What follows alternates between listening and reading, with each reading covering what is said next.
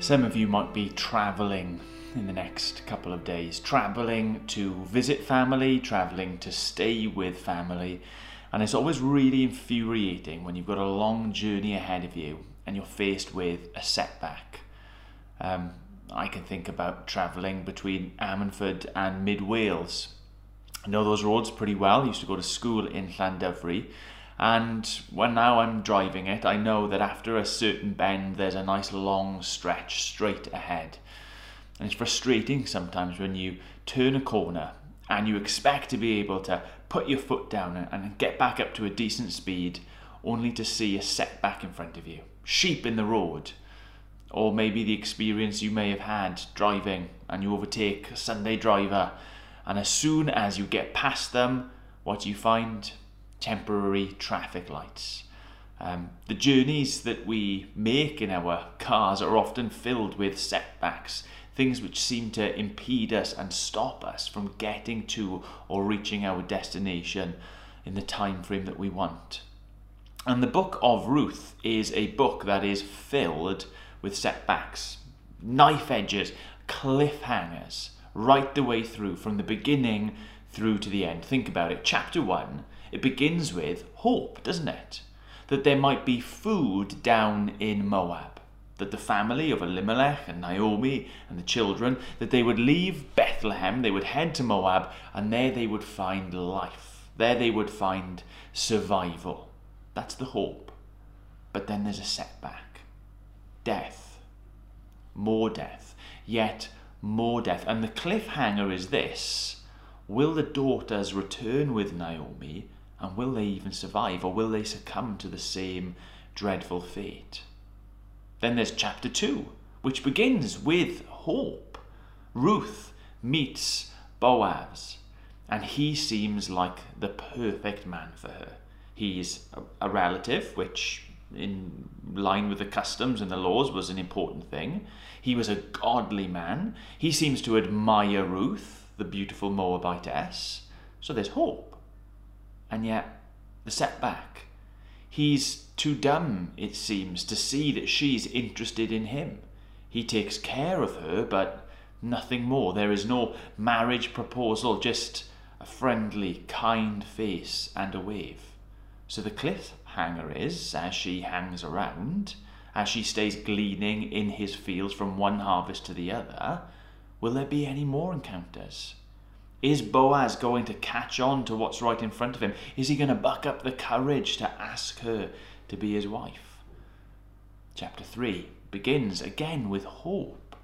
Naomi comes up with this cunning plan. Wait until he's in the right frame of mind. Wait until February the 29th so that you can go and make the marriage proposal to him. Force the issue. Put the ball back in his court.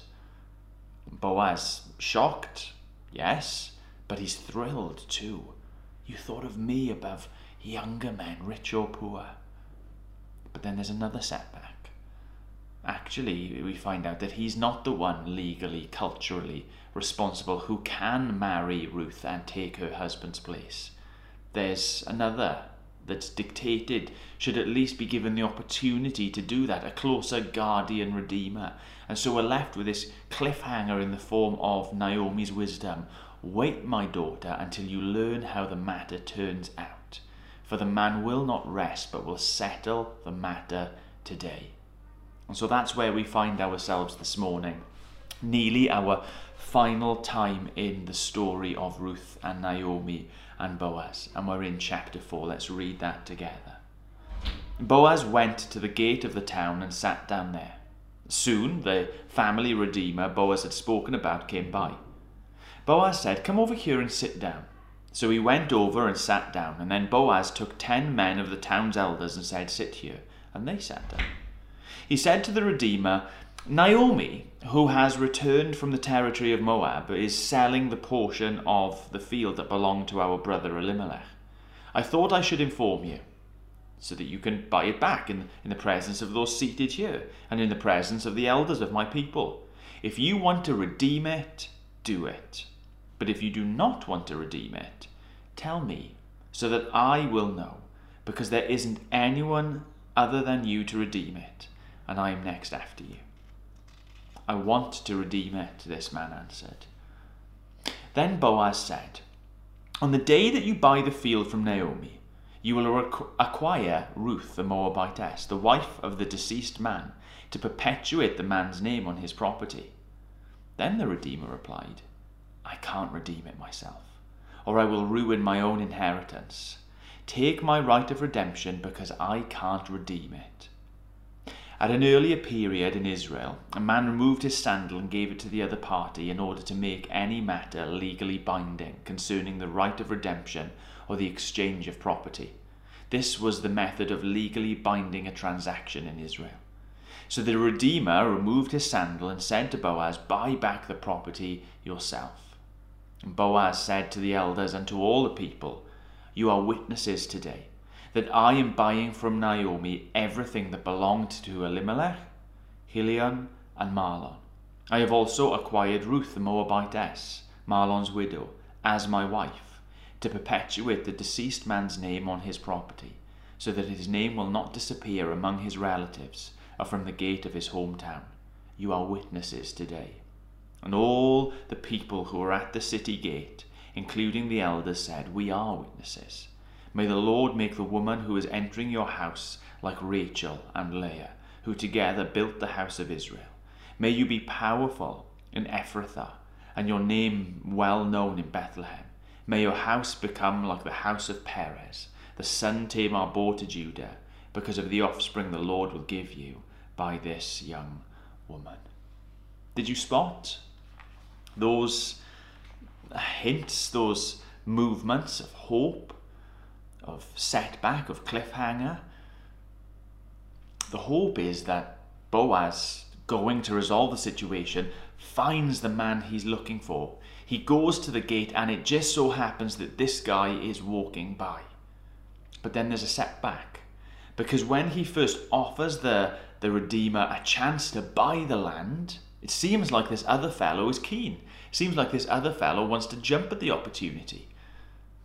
Cliffhanger, okay, so it all goes right in the end. Boaz puts him off with the offer of Ruth into the mix as well. Says in front of everyone that he is going to buy back the land and buy back the woman.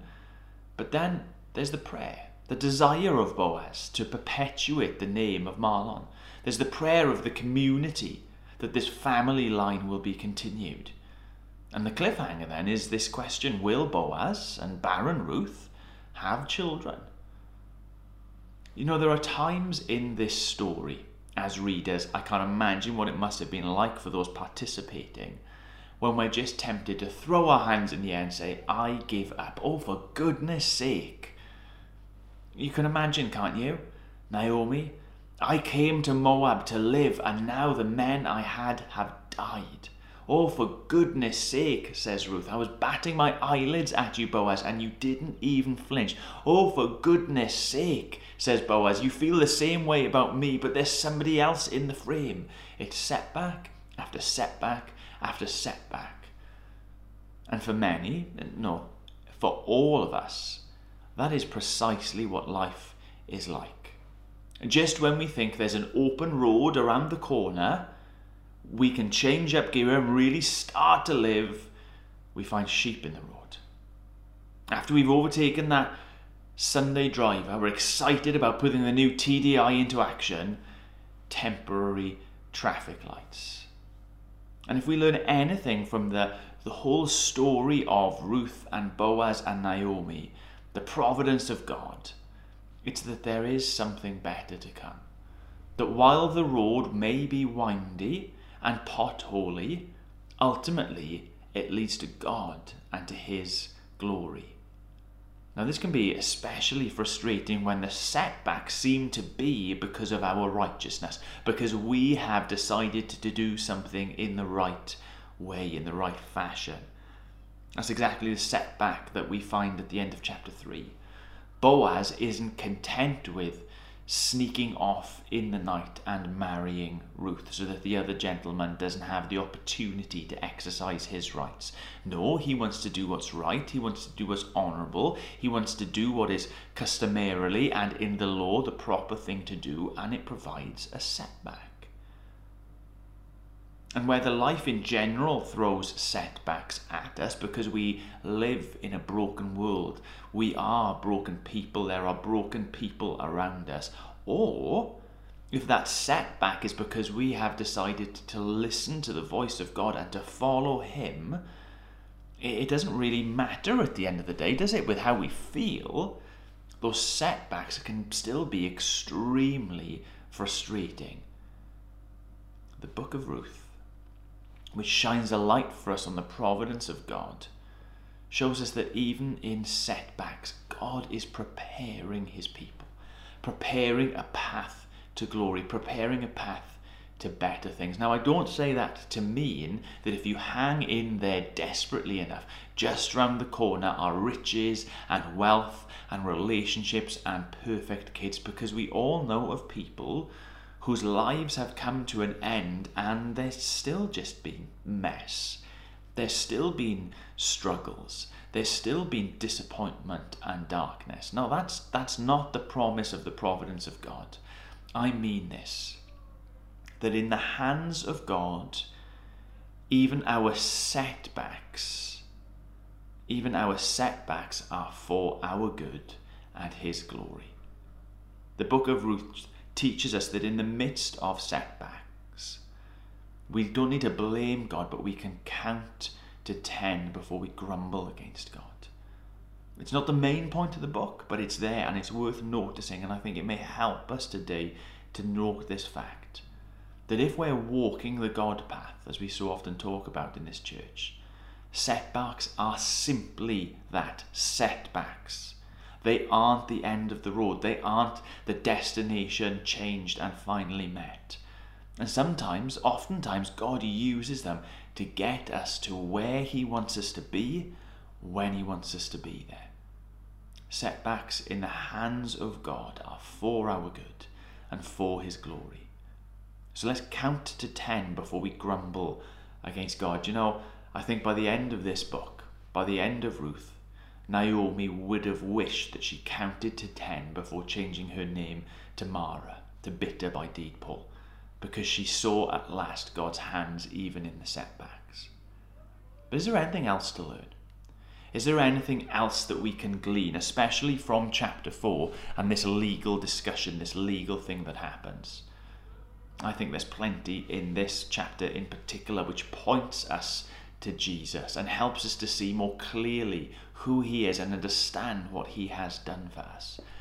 And perhaps the best way for us to unpack that this morning is just to consider two words that are used in this passage: redemption and inheritance. They're both clearly important in this chapter and in the whole book, and they help us to see exactly what it is that Jesus was bringing into the world as we celebrate Christmas. So what about redemption? I mean, what do we understand by that word anyway? Redemption is something that's done by someone for someone else. There's a legal aspect to it. You do A, you get B. We see that in the story. In one sense, redemption is a privilege. In another sense, it's an obligation. We see that again in the story and how the two people, the two guardian family redeemers view it. It has a cost, but then it also has a potential reward. And it's total. It's not partial. It's personal as well. It's not just about the transaction of a field, property. There are people involved, one set of people acting on behalf of another. And we see all of those in this story. And all of those things point us to Jesus, because it's redemption that's so often used to describe what it is that He came to do for His own bride. You see, the whole Bible story is that we are in Ruth and Naomi's shoes, that we are destitute, that we are indebted to others, that we are unable to truly provide for and care for ourselves. We're dependent on the grace and mercy of those around us.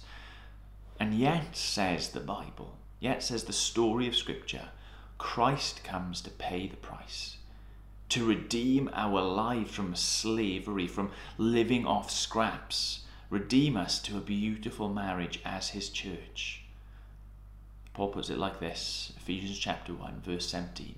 In him, Jesus, we have redemption through his blood, the forgiveness of our trespasses according to the riches of his grace. We read about Boaz and his other relative haggling back and forth, considering the full implications of redeeming, of paying the price, the cost involved in not just the land but the people as well. And surely we're supposed to think of Jesus. Jesus, the one who paid the price in his own blood. It's interesting in chapter 4 that initially the other gentleman, the unnamed character, is willing to redeem the field. He's done the maths in his head, and the cost, he has to literally hand over money to buy it, the cost is worth the reward. Yet, for whatever reason, when Ruth is factored in, he says this is too great a cost. I cannot pay this cost. The cost outweighs the reward. Boaz had to pay a similar cost though. Financially, he had to pay to buy the fields back. Perhaps what the other gentleman was worried about was a slight on his reputation, marrying a Moabite woman. Boaz has got to swallow that sort of social stigma as well. Certainly Boaz is unmarried and childless himself, so he's forfeiting his own name in order to perpetuate the name of his brothers. See, Boaz isn't just willing to redeem the land. He isn't just willing to redeem Ruth and Naomi, but he's willing to pay the cost. And we see that in Jesus' life too, don't we? We hear things from Jesus like when he weeps over Jerusalem. Oh, how I have longed to gather you under my wings like a mother hen. Quite reminiscent of chapter 3, isn't it? Yeah, that desire is there. But what about when the cost is laid bare, when the cost is made clear in Gethsemane, when the weight of what lies ahead begins to fall on his shoulders? What does Jesus do? He doesn't shake his head and retreat into the shadows. He presses on, presses forward at great expense to himself. We have, said Paul, redemption through his blood. This isn't just financial, this isn't just relational baggage that's being taken on. This is Jesus willing to give his very self to buy us back.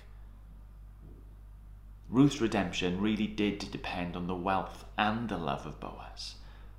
And ours depends on the price our Redeemer was willing to pay, the wealth he had and the love that caused him to spend it for our sakes.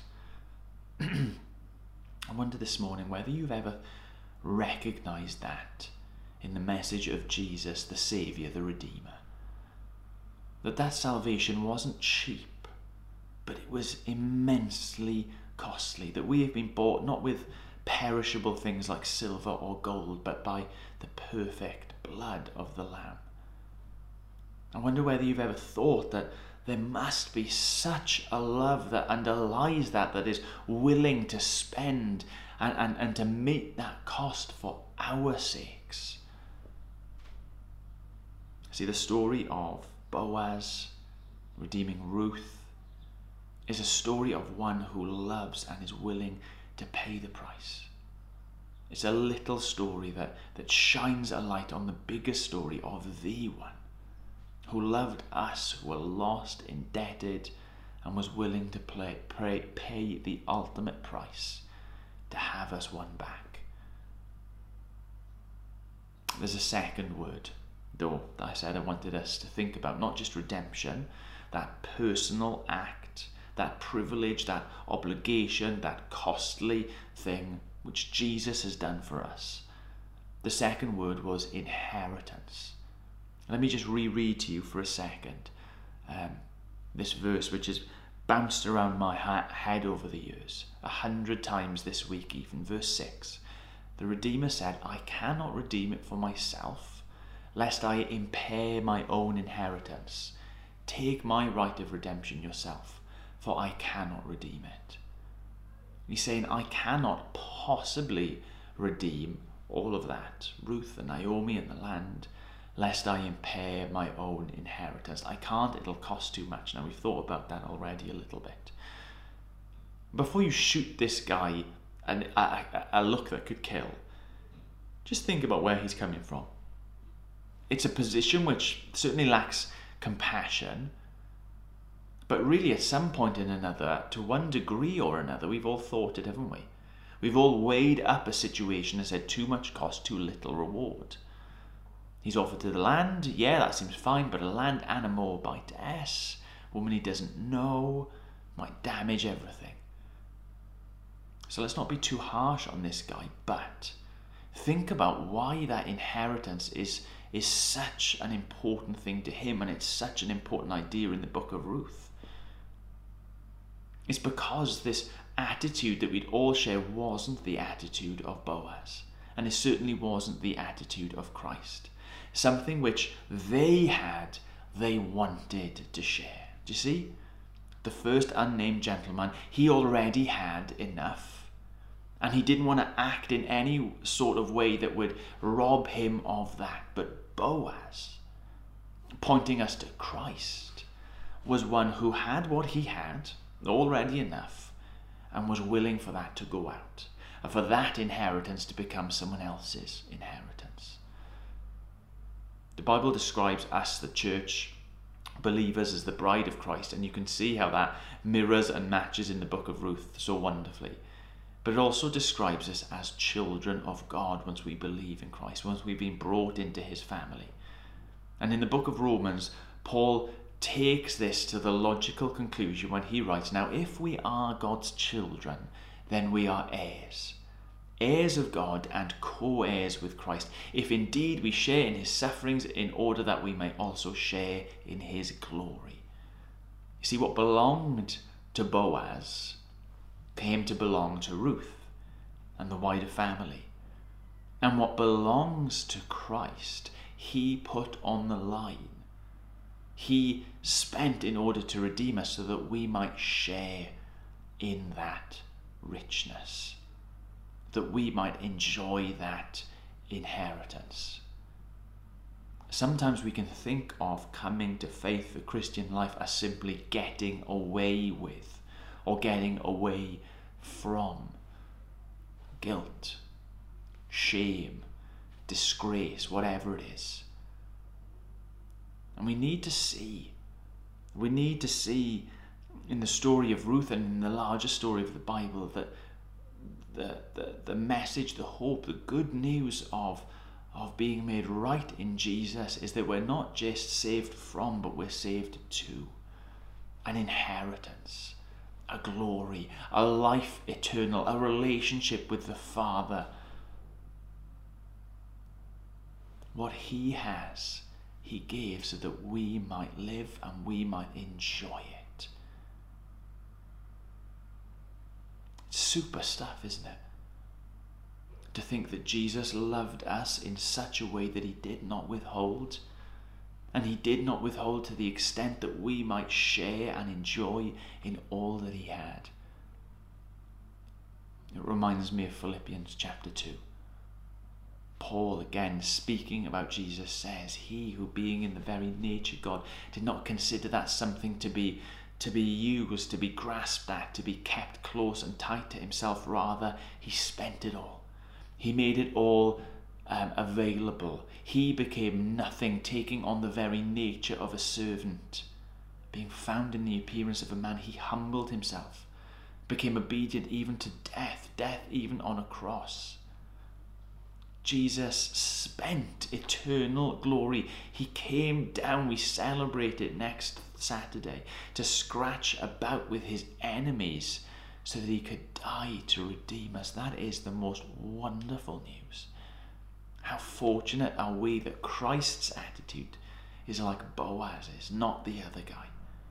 Not like the guardian redeemer who shakes his head and walks away. How fortunate are we that we have a redeemer who gave everything for us, everything that he had, even his final breath, so that we could share in what was already safe and secure in his hands. I want to just finish now by reading some words to a song that have spoken to me.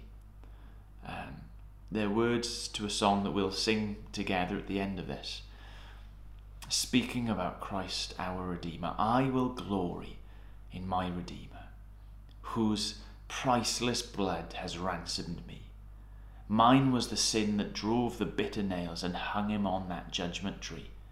I will glory in my Redeemer, who crushed the power of sin and death, my only Saviour before the holy Judge, the Lamb who is my righteousness. I will glory in my Redeemer.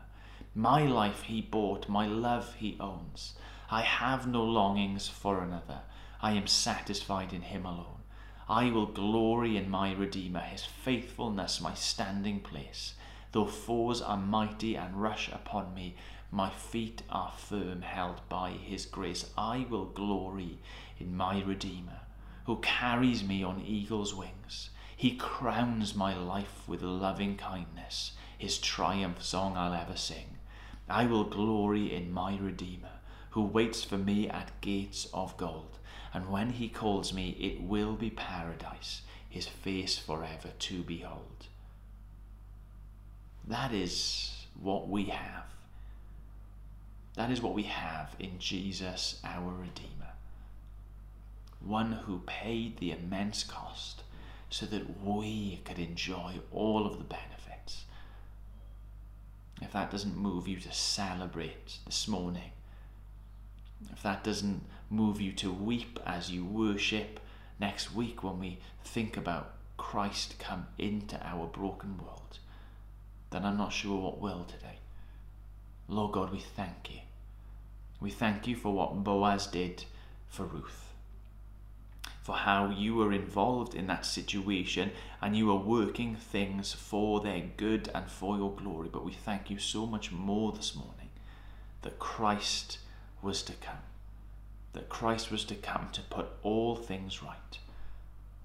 Lord, help us to see it, help us to savor it, help us to sing about it today. That our hearts, the flame, the joy, the gratefulness would be kindled in us, that we would lift his name up, that we would sing about our Redeemer, that we would enthuse about our Redeemer, that we would give thanks to our Redeemer, because he gave everything so that we could have everything. Thank you. In Jesus' name.